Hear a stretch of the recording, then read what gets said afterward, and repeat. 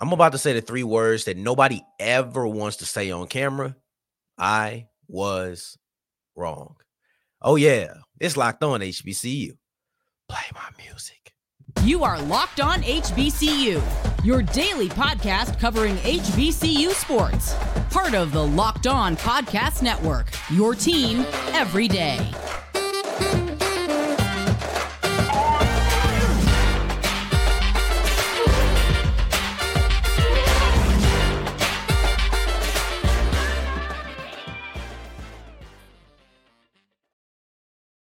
What's going on, family? Welcome back to another episode of the Locked On HBCU podcast, your number one daily one-stop shop for everything HBCU athletics, Monday through Friday, part of the Locked On Podcast Network, your team every day. And I, of course, am Darian Gray, a.k.a. the Mouth of the South, Texas Southern alum and former TSU Herald sports editor and current contributing writer at USA Today's Saints Wire. Thank you for going on this journey with me, making Locked On HBCU your first listen of the day every day. And remember, just because the mic cuts off does not mean that the journey is over. Just means it's time to follow me on Twitter at South Exclusives. Starts with an S and ends with an S. Today's episode is brought to you by FanDuel. Go to FanDuel.com/locked on to make every moment more. And right now, new customers to FanDuel will get $150 back in bonus bets when you make a $5 bet, win or lose. We wrap up today's episode with a look at the announcement that Benedict College is about to make, an announcement on who is going to be their new head football coach this Thursday. Prior to that, we'll be looking at North Carolina A&T men's basketball player Landon Glasper and how he just got some national acclaim. However, I'm going to start off today's show with a little bit of humility, with just being a man, because at the end of the day, I come on here and I talk every single day for 30 minutes, 5 days a week, Monday through Friday. You tap in and you listen to me, and I appreciate that. And I think because you are so loyal of a listener, so much of a part of the family, you deserve a little bit of accountability on my part. And I say that, I lead that in to say I was wrong when it comes to Hugh Jackson. Hugh Jackson is in conversations with Morehouse College to be their new head football coach. And I didn't think this was a possibility. I've pressed this button so often, one could accuse me of hating. I've pressed this button so often, one could accuse me of being unfair towards Hugh Jackson. In the button that I'm referencing, the sentiment that I expressed relatively early in his Grambling tenure is this was his last opportunity to be a head coach. If he failed, it was done for him. Now, there was a little bit of a honeymoon period. There was a point in time in which I was like, oh, Hugh Jackson is great, right? I was especially around the time, it was like, okay, you had Deion first, then I think Eddie came before Hugh, then you had Hugh, right? Yeah, I think that's exactly how it happened. So you're looking at three coaches who have NFL ties and have a lot of name recognition. So I remember there was a slight honeymoon period, but it didn't take long for me to get to the point where I'm saying, hey, this is Hugh's last opportunity to be a head football coach. And I meant that. I meant that with so much conviction. I won't back away from it. Now, I don't remember if I spoke about D2. Maybe I said I didn't think he was going to go to the Division II ranks. Maybe I overlooked Division II. I don't exactly remember. For some reason, saying I don't think he'll go to the D2 ranks sounds the most familiar. But either way, I was wrong. Like, neither one of those clears me up any. Now, I'll say this. Clearly, that wasn't on my brain. I was thinking FCS, but like, I can try to shoot myself bail all I want, but the fact of the matter is I was wrong. Now, do you want to know what Hugh Jackson and Hugh Jackman have in common outside of a very similar name that you got to say slowly to make sure you don't think you got the person mixed up? And if you haven't checked out Logan, please skip ahead about 15 seconds. Neither one of these men will die. If you watch Logan, Wolverine is supposed to die at the end of the movie. And now all of a sudden, Hugh Jackman is revived in his role with Deadpool 3. Blows my mind. Neither one of these guys will ever be done with what they do. And this may seem like a little bit of goalpost moving, But this has to be the last opportunity. The reason I said that a while ago is we've seen him coach at the NFL level at 2 spots, and it hasn't worked out. And I understand things aren't always on his side.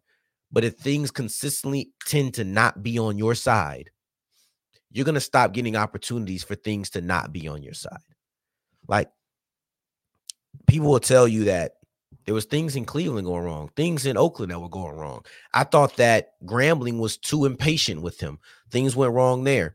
But if every single place you go, you're pointing the finger at somebody else, people are going to stop pointing the finger at you and saying that we want you. Like, they're going to point the finger at you and say it's your fault or you're the common denominator, but they're not going to point the finger and say we want you. That's just not how it's going to go. So this has to be the last opportunity. And maybe I didn't mention D2 last time. I'll mention D3 right now. He's not going. I thought the next time that I would hear Hugh Jackson's name, it would be as a part of a staff. But it's clear to me that he wants to lead his own staff, which I respect. You got to commend it. He is a head coach. He has been a head coach. He doesn't want to go be an offensive coordinator, a quarterback's coach. He doesn't want to do that anymore. He is a head coach. So Morehouse it's not a great situation. I'll be honest with you. They need to, and one of my closest friends, like my brother, he went to Morehouse, right? He went to the house, and they need to make sure that they're patient with him. I don't believe that Morehouse was patient with their last coach. No, they weren't. I don't even say believe. No. They were not patient with Coach Wilshire. They wasn't. They were not a patient squad with him. 1 year in, a lot of the things that were going on, the letter he wrote was very telling. Grambling, you can make an argument that they weren't that patient with Hugh either. I thought that was too soon. And I know I've been saying that he's on the hot seat, and I was saying all of these things, and maybe by the time that I sided with Hugh, it fell on deaf ears because people heard this is last opportunity. He's on the hot seat. And they just heard all of those things and took it as me just being too negative. It's okay. It happens. But one of the things that also happened is I said that Hugh Jackson will be done coaching. When he got fired, I said that was his last opportunity. He's finished. I said that. I came on here and I wrote that man's obituary. So now I got to come on here and I got to say the 3 words that nobody ever wants to say on camera. But at the end of the day, I'm a man, so I can do it.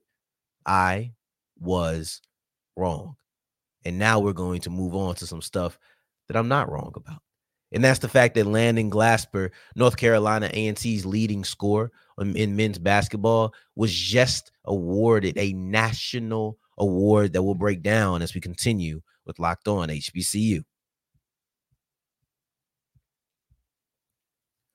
As we continue rolling on today's episode of Locked On HBCU, today's episode is brought to you by FanDuel. And FanDuel is the official sports book of the Locked On Podcast Network. Now, my Pelicans went crazy today. They went ballistic against the Jazz. If you put some money down on the Pels, you won. If you're new to FanDuel and you put some money down on the Pels, then you won 2 times over, because no matter if you win or lose, but in this case, you won. You put down a $5 bet, you get $150 back in bonus bets if you are new to FanDuel. It's just that simple. It's just that exciting. So go to FanDuel.com/lockedon. That's FanDuel.com/lockedon to make every moment more. Of course, you could do the NBA, could do the NFL playoffs because they're coming up. You only have 3 games left. You could go with the NHL is back. There's so many things for you to do that there's no reason for you not to go to the website and look for it. That is FanDuel.com/lockedon, FanDuel.com/lockedon. And remember, if you're new to FanDuel, you get $150 back in bonus bets with a $5 bet.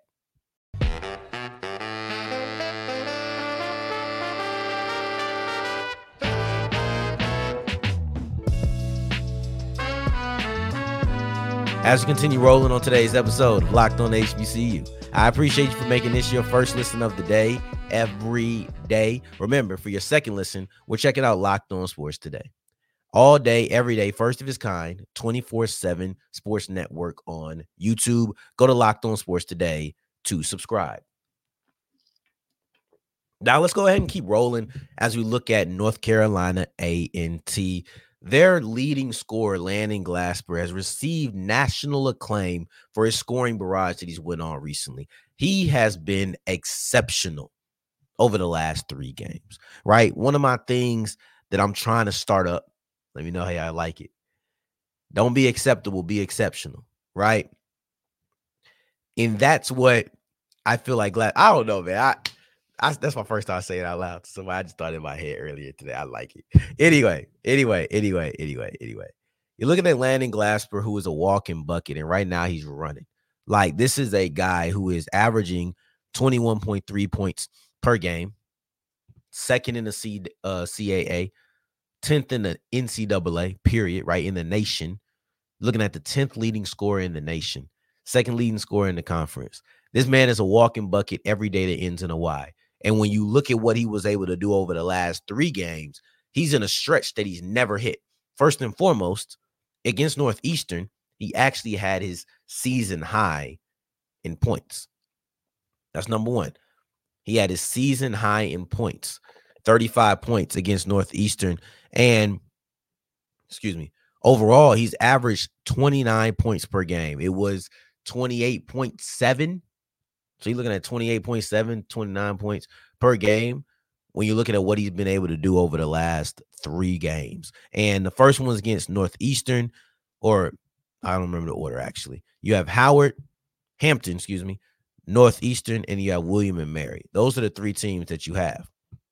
For his efforts, he was able to win the CAA Player of the Week. Of course, right? Like, that's no surprise. Nobody should have not seen that coming when you play the way he played. It would have to be somebody who just went even crazier to top that. But then he also got the Lou Henson Player of the Week, which is awarded nationally to the best mid-major school. So that's, or mid-major player, So that's all the HBCUs. Number one. All the HBCUs are in that conversation. It's a lot of PWIs in that conversation. I just don't know how to describe or how to group them in, not the huge school. So basically, if you're not a big school, but you're D1, this is the pool that you're picking from. In addition to having 35 in that game against Northeastern, he followed up with a season high 8 rebounds in the next game, and he dropped down to 27 points. Ooh, that man really lost his touch in that one. But in all seriousness, like, you looking at it, this cold is making, or I don't even know if it's a cold, but this cough is making it very difficult to joke around because I can't even laugh, like, be funny with it. But you're looking at a player who scored 24, 35, 27. And that 35 point sticks out, but it's also how he did it. He was efficient from 3, but he didn't launch a bunch of threes. But when he got to the stripe, that's where he really put in his best work. 15 for 15 from the free throw line. Okay. You're looking at a player who has been able to score in multiple ways, and that's what he does extremely well. Over the course of these 3 games, he's averaged about 29 points, 6 rebounds, and then 2 assists. And yes, his individual ability has led to individual acclaim, but it's also led to probably the most valuable thing, which is team success, right? We can acknowledge, shout out Randall Barnes, right? Fort Valley State alum, right? HBCU post on Sirius XM. We were having a conversation on the timeline earlier today about Joel Embiid in his dropping 70, but then him saying he doesn't care until he gets a ring. Team success is great, but sometimes it's important to acknowledge the individual success, and that's what I want to make sure we do. And luckily, the individual success has also led to team success. So they won all 3 of those matchups that they faced: Hampton, Northeastern, and then also William and Mary. This 3-game stretch was important because it gave them a 3-game winning streak and put them at 4-2, so that they're tied with, like, a ton of teams. The way the CAA is stacking up is crazy. They're second place, but it's 4 teams. Excuse me. But you're looking at 4 teams, yeah. So you have 4 teams tied at 4-2 at second place. So that's 2 through 5 with the same record. Then you go to 3-3, and you have 5 teams who are tied at that for 6th, right? So you have 6 through 10 with the same record, 2 through 5 with the same record, and then everybody's looking up at Drexel, who's undefeated, and they have no losses. Everybody else has at least 2. They ain't even played 7 games, or nobody else even plays 7 games. That's a lie. Hampton plays 7 games. The only 2 teams to play 7 games are the ones that have won all the games and the ones that haven't won a game at all. But it's just wild to me that you have 9 teams who are that condensed. I don't care how early in the season it is. It's not 2 games in. You're 6 games in at this point. To have 9 teams within 1 game, 4 of them at 4-2, 5 of them at 3-3. That's just a crazy distribution, if you ask me. Then you look at where the teams that A&T beat rank. And you have Hampton at 0-7. You have Northeastern at 3-3, and then William and Mary at 2-4. So yeah, you have 2 teams who aren't really a part of that conglomerate, but that win with Northeastern, if you want to describe it as the haves and the have-nots, it allowed North Carolina A&T to be a have. When losing that game would have put them in a have-not. It would have put them in the 3-3 category with the teams who are 6 through 10. The teams who have the 3rd best conference record in the conference, but are in 6th place. It's tough. But that's the little mark of separation. Now, as we move forward, I don't know if Benedict College is going to separate themselves. I don't know if Benedict College is going to separate themselves from how they used to do it over the last couple of years, but it'll be interesting because they are going to announce who their new head football coach is going to be this Thursday. But let's break down the process that has gone on and why I think that Benedict College is doing a coaching search the right way.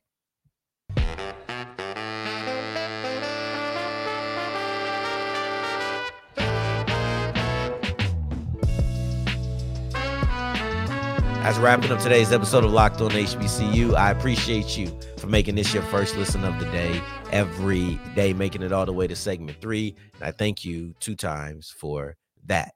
Now, Benedict College will name their new head football coach on Thursday. And this coaching search has flew so under the radar that even I began to forget about it. This has flown under the radar for a couple of reasons. One, everybody wanted their coach to leave. I'm not lying, y'all.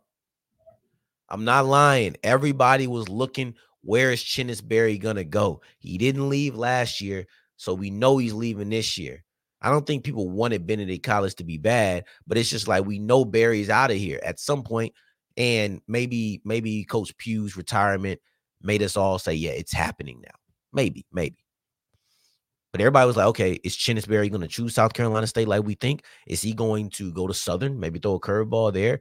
And you had a couple of people like me throwing rocks at the Stars, saying maybe he'll land at Texas Southern. But like I said, you throw rocks at the Stars, a lot of times you can't land. You can't land. But that's okay. But overall, people were looking for him to be gone. So now that he left, people aren't really discussing, well, who's going to replace him? I think part of that has to do with the fact that they're a D2 school, and we talk about D1 schools a lot. And I'm not just speaking on this particular show, just in general. You see a lot of conversations around D1 HBCUs and their coaching searches. And speaking of which, you've had very prominent coaching searches that have had very public actions to where you're not looking at anybody else. I'm looking at FAMU. I'm looking at Texas Southern because they ran this the way I wouldn't want to run it. Benedict College had the coaching search the way I would like for it to be. My coach left. Big story. Relatively quiet. Actually, it was silent. Then they're about to hire somebody. They'll hire them. That'll be the big story. That's the way that I'm looking at it. That's what I would want. On a show like this where we are essentially national, right? Because I'm covering so many HBCUs. I'm not discussing many coaching processes. And if I do, it's a problem or the end is near. How I'm covering this right now, despite the fact that Benedict has not named a head coach, is because the end is near. How I covered FAMU is because they had mess. that back and forth publicly with the alumni and the athletic director, no bueno. But who am I to sit around and cast judgment? Because I'm surely not. I'm a Texas Southern alum. How we did Fred McNair and Andre Johnson, having them warring it out for a month, only to see another guy come in because you went through 3 board meetings and you couldn't approve anybody. That's not how you're supposed to run a coaching search. That's not what I would want for you to talk about if I was the one doing a coaching search. So I think that BC has done their job the right way. That's me, at least. That is me. Coaching searches are not supposed to be a big deal. Not the process of them. Not the process. Maybe if you're doing a show specifically about a school, specifically about a team, and you're honed in, yes, then you cover it. Then everything I said about that's not the reason you want to be in the conversation, that's out of the window. If I cover Benedict College specifically, I would want to know about the ins and outs of the coaching search so that I can bring that information to you. That's a different conversation, but I'm national. I got to worry about Texas Southern. I got to worry about FAMU. I got to worry about Benedict College. I got to worry about Alcorn. I got to worry about Morehouse College. I got to worry about Southern. I got to worry about Grambling. These are a bunch of coaching searches that I have to look at. I can't just go into all while covering football, transfer portals, and basketball. We have so many things to talk about that we're not just going to be like, okay, let's just look at what's happening. No, something has to happen. This is a national show. Something has to happen with BC for me to get to that point, right? So I think that this is interesting, though, because I will be fascinated to see how in-house they go. They right now have a running backs coach, their running backs coach, Devon Smith, who is the interim head coach. Maybe they go the route that FAMU alum won, and then FAMU alum be like, told you what Shan do? I couldn't do it that well, but it's good. I'm not Shannon. But that may be the route they go. We'll see. It's Thursday. This is flown under the radar. I almost forgot that they didn't have a coach. But this Thursday, which means we'll talk about it on Friday because it'll be Thursday morning. They said 11:30 a.m., so I'll be expecting 10:30 Central Time, 11:30 Eastern Time. Yeah, it'll be interesting, man. Coach Berry went back-to-back. He took a team that was 1-9 the year before the pandemic. Took a year to get into the groove and then went undefeated in the regular season, back-to-back seasons. Had a form. It's a lot to deal with. These are big shoes to step in, but do you step into the same shoes? That's the question. On tomorrow's episode, I think we're gonna look at the Orange Blossom Classic again, because now it's official that Alabama State and North Carolina Central will be facing off against each other. I think that this gives a nice second week in a row of a big SWAC versus MEAC game, and we'll look at that on tomorrow's episode. In the meantime, in between time, until the next time that we hear each other, family, take care, stay blessed. Peace.